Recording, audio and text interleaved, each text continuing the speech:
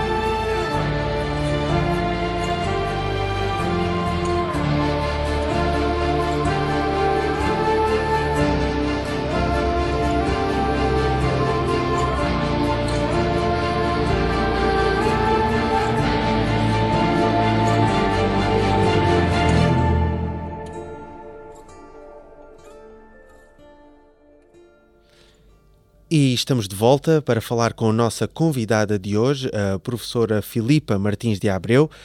Olá, Filipa, muito obrigado por estares aqui no Frequência Académica. Olá, João, muito prazer.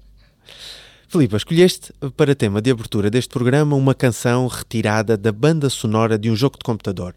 Sendo tu uma pessoa a trabalhar e a fazer investigação na área da indústria do entretenimento e interatividade, em teu entender, qual é que é o papel que os videojogos desempenham na tua vida? Olá, mais uma vez. Eu jogo videojogos desde muito pequenina. Lembro-me que o meu pai primeiro tinha os videojogos eram jogados no PC, aliás, através do teclado. Portanto, eu comecei a jogar assim, primeiro. Depois também tivemos uma consola em que tinhas que ligar o teclado ao computador, ao ecrã da televisão, para jogar. Eu jogava o Pong, nessa altura. Fui jogando sempre vários jogos que o meu pai tinha para nós jogarmos. É claro que os jogos na minha vida sempre tiveram um grande impacto. Houve uma altura que não jogava quase nenhum jogo de computador. Quando entrei, por exemplo, para a Faculdade de Belas Artes, eu quase não jogava. Era muito, muito pouco. Mas depois comecei-me outra vez a apaixonar pelos jogos, comecei a ver jogos diferentes. Eu adorava jogar arcade games, portanto eu ia para as arcades e jogar jogos de arcade, fazíamos competitions, portanto competições através desses jogos com os irmãos e amigos e tudo. E depois da faculdade, quando decidi tirar o mestrado em Hong Kong, comecei-me a apaixonar bastante mais pelos jogos, porque no sítio onde eu estava a estudar nós tínhamos uma biblioteca imensa de videojogos. E foi por isso também que eu fui para essa área de videojogos e estudei os videojogos mais em detalhe. E aprendi várias coisas que não sabia que faziam parte do videojogo. E para mim o videojogo é muito mais do que só jogar, mas também tem aquela parte de trás que a maior parte das pessoas não conhece, a narrativa do jogo, a criatividade, como é que chegamos lá para fazer aquele próprio jogo, quem é que está envolvida no jogo. E há muito de design nos videojogos. Design. Exato. Achas que de alguma forma os videojogos contribuíram para as tuas escolhas, nomeadamente ao nível do mestrado e até mesmo ao nível da licenciatura, com a escolha de uma licenciatura na área do design? Sim. Eu sou de design, estudei design não só na faculdade, mas também no secundário, não é?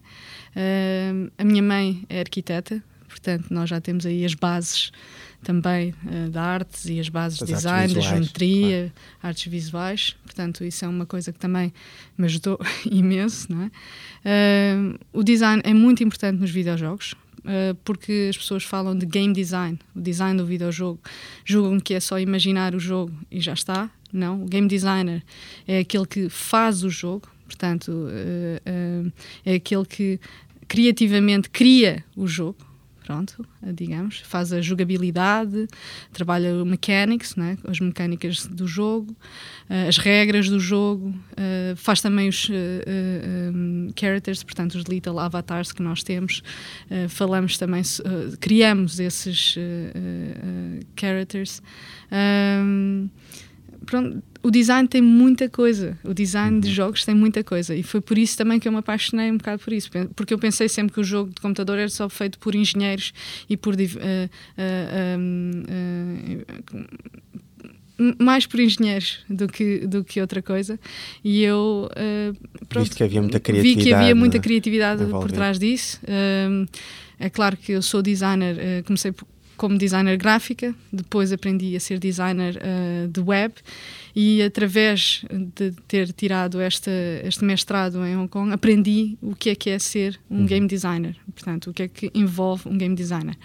E na realidade um game designer, basicamente, tu tens que saber escrever muito bem, é das primeiras coisas que tu tens que aprender é saber escrever, e depois tens que jogar imensos jogos. Portanto, o melhor para um game designer é testar os jogos. Eu sempre fiz isso e acho que é uma das coisas... Tu aprendes muito a testar os jogos e tens de jogar bastante também, não é? Claro, porque para ter criatividade para os fazer e para os escrever, tens que jogar outros jogos, não é? E eu acho que o design também me ajudou bastante nisso, porque eu sei desenhar. Não desenho assim magnificamente como a minha mãe, gostava de, mas não é assim. Mas, contudo, sei desenhar, sei pôr as minhas ideias no papel, e foi assim que eu comecei também a fazer os meus jogos com a minha equipa em Hong Kong. E foi assim. Diz-me uma coisa, eu sei que tu és mãe de uma filhota encantadora, a Gabriel, com quase 3 anos, e que, segundo sei, ela própria também já tem algum contacto com estas novas tecnologias, com os tablets. Da tua experiência como utilizadora, mas também como investigadora nestas áreas e como mãe, quais são as vantagens que tu vês na utilização deste tipo de tecnologias por crianças? Hoje em dia, isto é visto como uma coisa normal, não é? Porque as novas tecnologias estão em todo lado.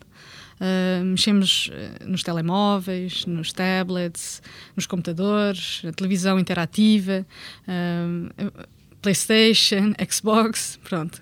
É normal haver pelo menos uma destas tecnologias, na nossa casa, pronto. E eu, graças a Deus, tenho uma de cada. E, portanto, também é normal que a minha filha queira saber como é que funciona. Eu comecei a dar tablet à minha filha, ela era muito pequenina ainda nem 1 ano tinha. O que foi muito criticada nesse aspecto por várias pessoas. Porque é que estás a dar o tablet à tua filha nesta idade? Faz mal aos olhos, faz isto, faz aquilo. E eu, claro que fui vista como, esta mãe realmente não sabe o que é que anda a fazer. Mas na realidade, hoje em dia, os nossos filhos, não é, já nascem neste mundo. E é desde pequeninos, digital natives, não é? Exatamente. E é desde pequenino que temos que também ensinar, mas ao mesmo tempo temos que ensinar as coisas boas e as coisas más. Não quer dizer que eu dei o tablet à minha filha e ela fica lá a brincar. Não, os jogos que eu dou à minha filha são escolhidos por mim. Eu primeiro tenho que jogar e depois é que dou à minha filha. Portanto, a responsabilidade também é do pai, não é? Claro, eu não vou dar qualquer coisa à minha filha para ela fazer, não é? E ela começou a jogar puzzle games, que primeiro ligavam umas peças às outras, ok? Por causa das cores e tudo, digitalmente.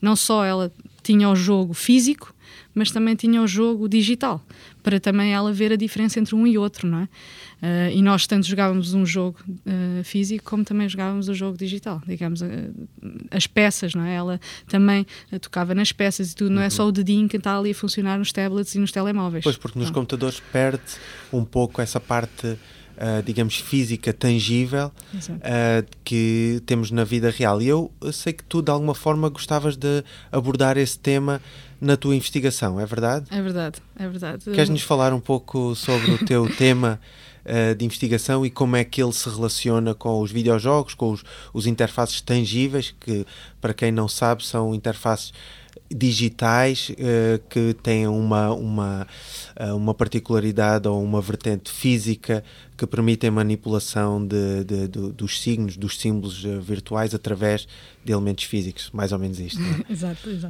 É assim, uma coisa que eu vi quando comecei a brincar com a minha filha com estas plataformas digitais é que realmente a ligação entre o tangível e o digital não está ali. Pronto, há ali uma quebra. Nós, quando não somos pequenos, começamos a aprender as coisas, primeiro temos que tocar nelas, não é? Temos de tocar para ver o que é que ela é. Portanto, depois também pomos à boca para saber se é isto ou é aquilo, o que é que sabe, o que é que não sabe. E eu acho que há essa quebra nos jogos para os miúdos muito pequeninos. Pronto. Claro que há jogos para miúdos desta idade, da idade da minha filha, dos 2 anos, 3 anos, mas eu notei que a minha filha faltava ali qualquer coisa. E foi isso que me entusiasmou também a fazer o doutoramento nesta área, em interfaces digitais e também não só em jogos digitais, mas também interfaces tangíveis, exatamente. Eu sei que ainda estás numa fase embrionária, mas o que é que tu esperas atingir? Qual é que é o foco da tua investigação? O foco da minha investigação é basicamente pegar criar um videojogo para uma interface móvel. Portanto, vou para uma tablet ou uma mesa digital, uma coisa que seja móvel, que faça a ligação entre o ecrã, portanto o digital, que tocas com a mão, com o objeto físico. Portanto, o objeto físico em cima dessa mesa digital ou em cima desse tablet também. E eu quero fazer a ligação entre os dois. Que eu já encontrei alguns jogos que fazem isso, mas não são muitos, primeira coisa. Portanto, eu quero focar também um bocado o jogo que eu quero criar e que estou já também a criar, que é como é que na sala de aula, por exemplo, o aluno utiliza este objeto digital e o objeto físico juntamente, não é? Em conjunto, para, por exemplo, ser mais criativo. Pronto, são estas as coisas que eu estou a investigar, a procurar. É claro que as pessoas dizem como é que a gente sabe que o aluno é mais criativo por jogar esse jogo de computador. E é exatamente isso que eu estou a estudar. Tu estás a trabalhar. Pronto. Muito bem. Filipa, vamos então ouvir o segundo tema que escolheste para o Frequência Académica. Chama-se Flower e também este é extraído da banda sonora de um videojogo. Desta vez, o videojogo chama-se Life as a Flower. Este tema é de 2010 e foi composto por Vincent Diamante. Vamos ouvir.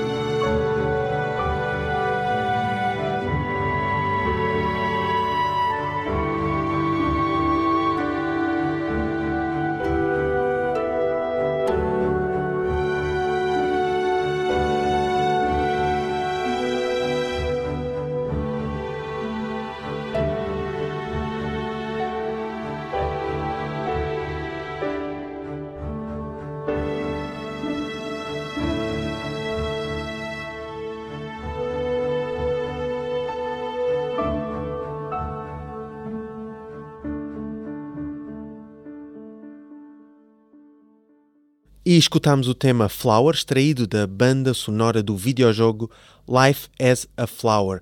Portanto, a segunda escolha da nossa convidada de hoje, Filipa Martins de Abreu, professora na Universidade de São José.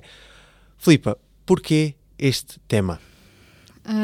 Flower é um videojogo que eu gosto bastante, feito por uma empresa que se chama That Game Company, que foi criado também, publicado pela Sony, pronto, este jogo, mas esta empresa That Game Company fez um outro jogo que se chama Flow, que tanto o Flow como o Flower estão muito conectados, estão muito ligados, perdão, esta palavra conectados é um bocado forte, estão muito ligados em termos espirituais. Portanto, os dois jogos são muito espirituais. Digamos que a meditação também tem muito a ver com este jogo, a meu ver. E visto que, para mim, a meditação é muito importante para também poder criar outros tipos de jogos. Acho que o Flower é um jogo que expressa bastante bem esse tema. O Flower é um jogo calmo, tem um soundtrack espetacular. Não sei se alguma vez jogaste este jogo, João. Não. Se não, vais lá à casa e vais experimentar. Vou querer jogar, com certeza. Neste jogo, tu comandas o vento, ok? E a pétala vai dançando pelo meio ambiente, portanto vai buscando outras pétalazinhas, vai mudando de cor e vais sempre, pela música e pelo som, vais sempre tendo mais pétalas e vais ganhando assim pontos e vais, é tipo mística, digamos. É muito calmo este jogo, até há pessoas que se irritam um bocadinho porque é demasiado calmo, mas eu acho que é um jogo diferente, com uma jogabilidade muito diferente e também é divertido. Filipa, mudando agora um pouco de assunto, tu trabalhaste na indústria ligada às empresas, ao trabalho criativo com clientes e há pouco tempo decidiste ingressar ou fazer uma inflexão na tua carreira para a academia. Eu sei que o teu pai é um reputado académico em Macau, além disso um investigador de renome internacional na área de especialização dele.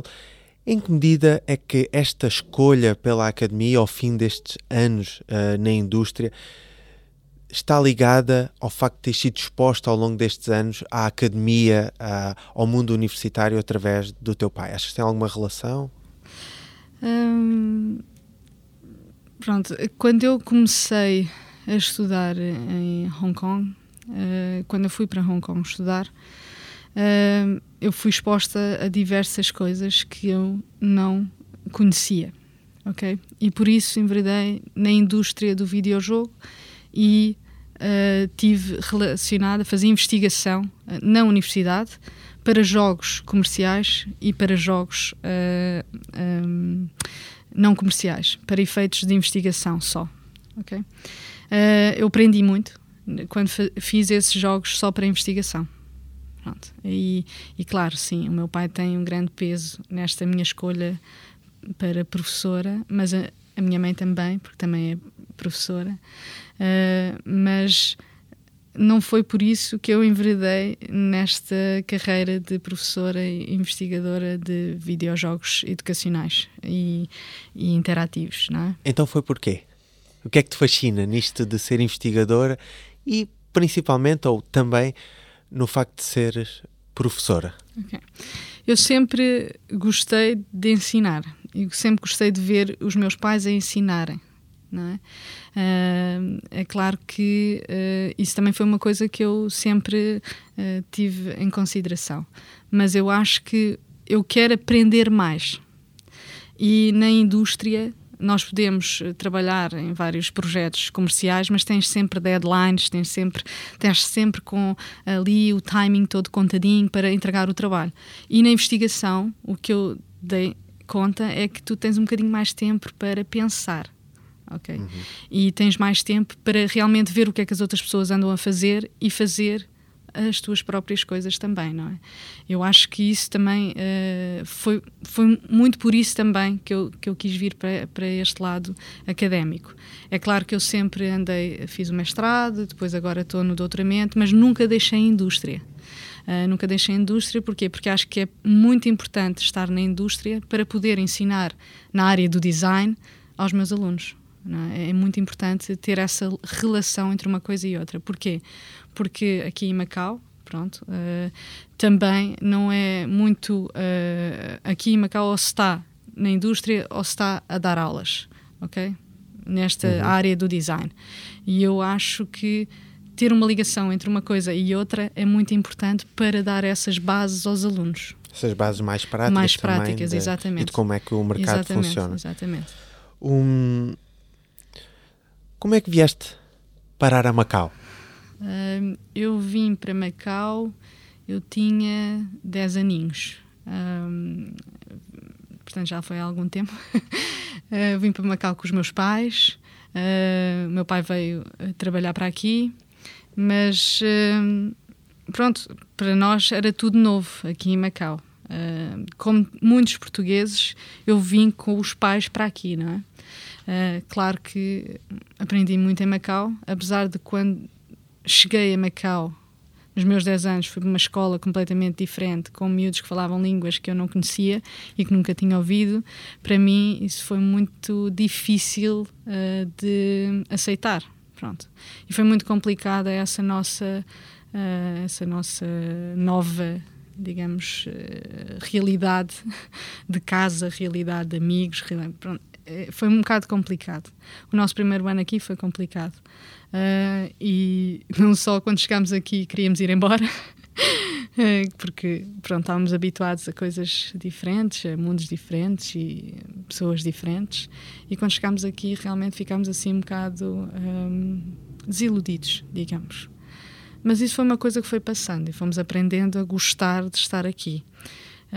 É claro que os meus pais sempre ficaram aqui desde que eu tinha 10 aninhos, mas eu fui saindo.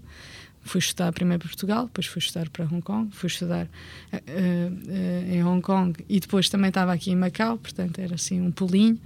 E pronto, e saí de Hong Kong e vim para aqui. Minha família está aqui, portanto acho que não faz sentido eu não estar aqui. Isso é uma coisa que me liga muito. Eu chamo Macau neste momento de casa, não é? É o meu lar, é aqui, e foi onde os meus pais criaram as bases sólidas para o nosso lar. E é onde eu me sinto bem, é aqui, e por isso estou ainda e por isso aqui. Estás cá. E neste Macau que aprendeste a gostar, o que é que mais gostas e o que é que menos gostas? Eu vou-te explicar uma coisa. Macau trouxe-nos, a mim e à minha família, uma das coisas mais importantes da nossa vida, que foi a minha irmã Maria.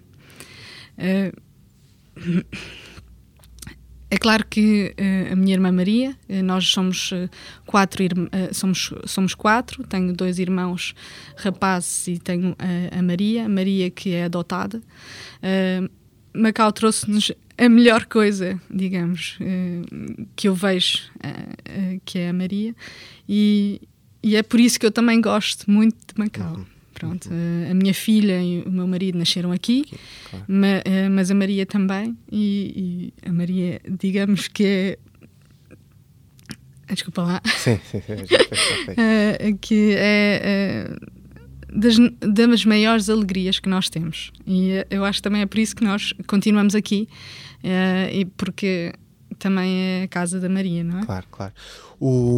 Por outro lado, Macau evoluiu muito desde esses primeiros tempos e hoje tornou-se numa cidade bastante mais cosmopolita do que era há 20 anos atrás, ou quando vocês vieram para cá, e com isso também cresceram alguns problemas, nomeadamente mobilidade, preço das rendas. O que é que tu hoje identificas em Macau como os elementos, os fatores que mais contribuem para uma certa perda de qualidade de vida?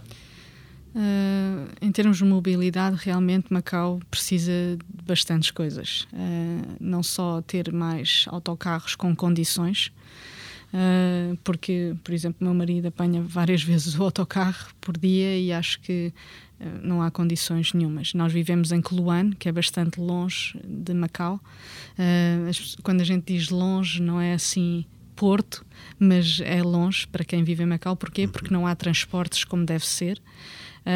Na realidade, se eu não tivesse carro, a minha mobilidade da Keluan para Macau seria um pouco complicada. Há pessoas que o fazem, mas de certeza que é complicado para eles. Isso, para mim, a mobilidade em termos de transportes públicos é bastante complicada.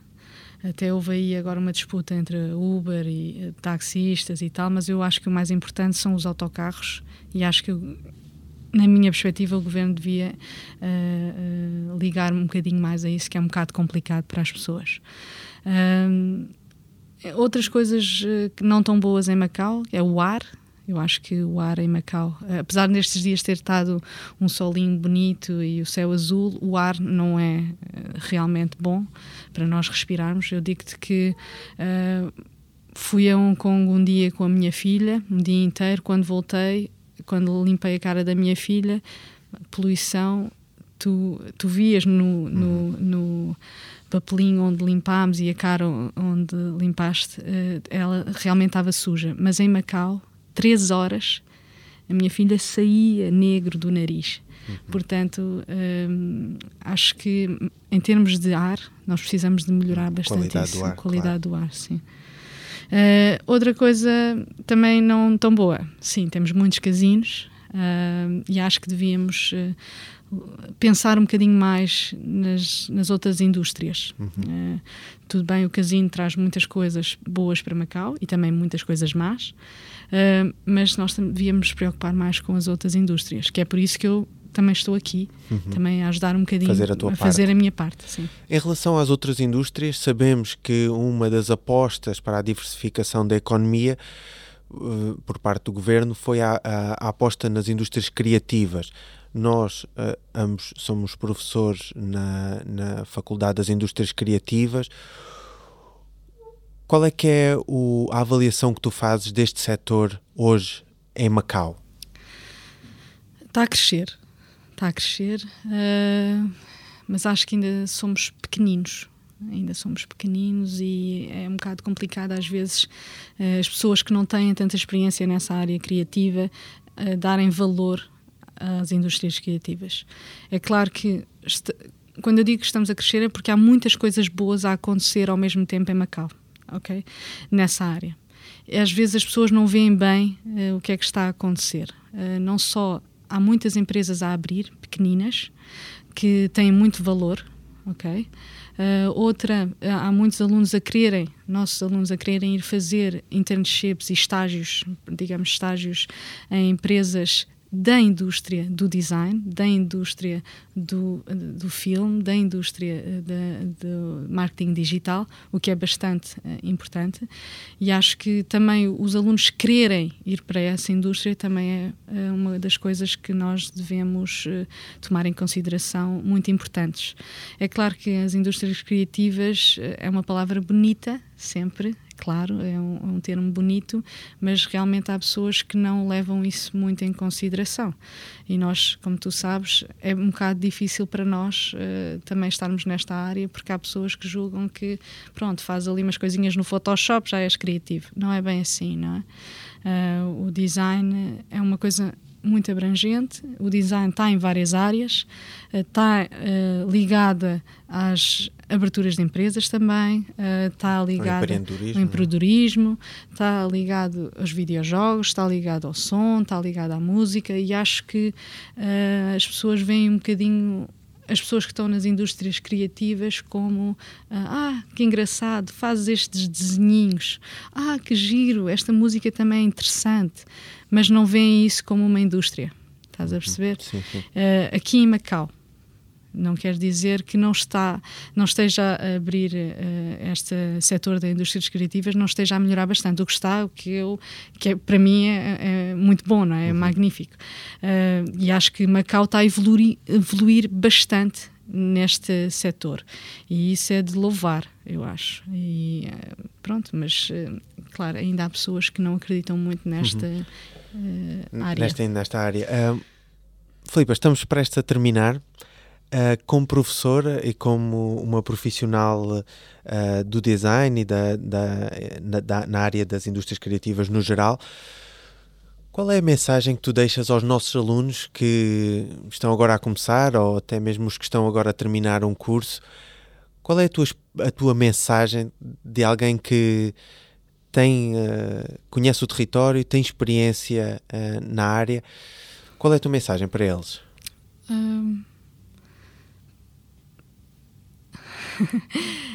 Não é fácil, mas uma das coisas que eu quero deixar é que os alunos não podem desistir ao primeiro não a que estão sujeitos a. Ok? Primeira coisa. Segunda coisa, paciência é das coisas que é precisa em design e nesta área de indústrias criativas. Outra coisa é experiência, que é precisa também nesta área. Portanto, eu aconselho os alunos a fazerem estágios em empresas diferentes para aprender realmente aquilo que gostam e para ver o que é que gostam mesmo e o que é que querem seguir como carreira. E nunca deixar de ter em consideração que eles são de Macau, que é uma das coisas que eu acho que às vezes as pessoas querem esquecer. Quero fazer isto, mas quero enveredar por aqui, mas quero esquecer que sou de Macau. Não. Leve essas raízes, ok? Esse aprender daqui, que é diferente de outros lados, e as pessoas que vivem aqui já há muitos anos sabem que Macau é diferente dos outros sítios onde elas possam ter vivido. É claro que há experiências que eu tenho que são de infância, não é? Portanto, tenho também uma maneira de ver as coisas um bocadinho diferente, mas acho que não esquecer que são de Macau é muito importante. E há, às vezes, alunos que esquecem isso. Obrigado, Filipa, pelas tuas palavras, e assim chegamos ao fim do programa de hoje. Mas antes, peço-te que anuncies o último tema que nos trouxeste e nos digas por que o escolheste. Ok, a última música que eu trouxe aqui também é de um videojogo. Eu trouxe músicas de videojogos porque acho que é uma das coisas que as pessoas não veem a importância da música do videojogo. E sound design para mim acho que é muito importante também, não só como design de jogos, não é? Esta música, que é Still Alive, de Lisa Miskovsky, que é uma sueca, rockstar singer, portanto ela é uma cantora sueca, fez esta música especificamente para o jogo, para este jogo de computador, Mirror's Edge, que eu também tenho em casa e aconselho-te a vir lá a casa jogar um bocadinho. E, portanto, escolhi este jogo porque não só fala da vida, ok? Escolhi esta música porque não só fala da vida, mas também porque, para finalizar essa nossa entrevista, este nosso encontro, acho que Still Alive significa que sobrevivemos à entrevista. Não, é mais saber sobreviver. É uma das coisas importantes na vida, e esta música fala disso também, um bocadinho. Muito obrigado, Filipa, por ter estado na Frequência Académica. Obrigada, João. Nós voltamos para a semana, comigo, João Cordeiro, ou com o meu colega José Manuel Simões, para mais uma entrevista. Até lá, um bem-aja. Vamos ouvir Mirror's Edge, Still Alive, Lisa Miskovsky.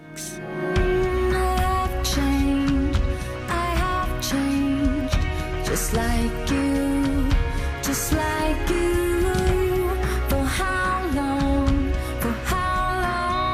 must I wait? I know there's something wrong. Your concrete heart isn't beating, and I've tried to make it come alive. No shadows, just red lights. Now I'm here to rescue you.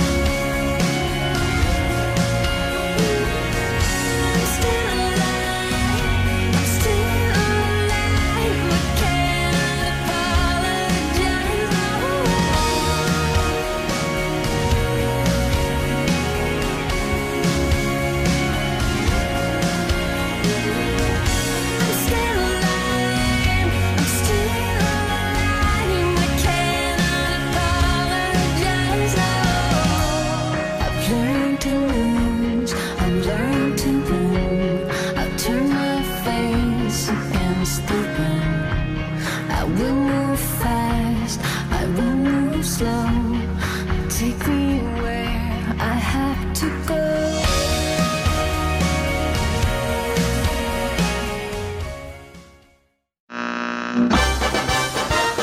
Frequência Académica.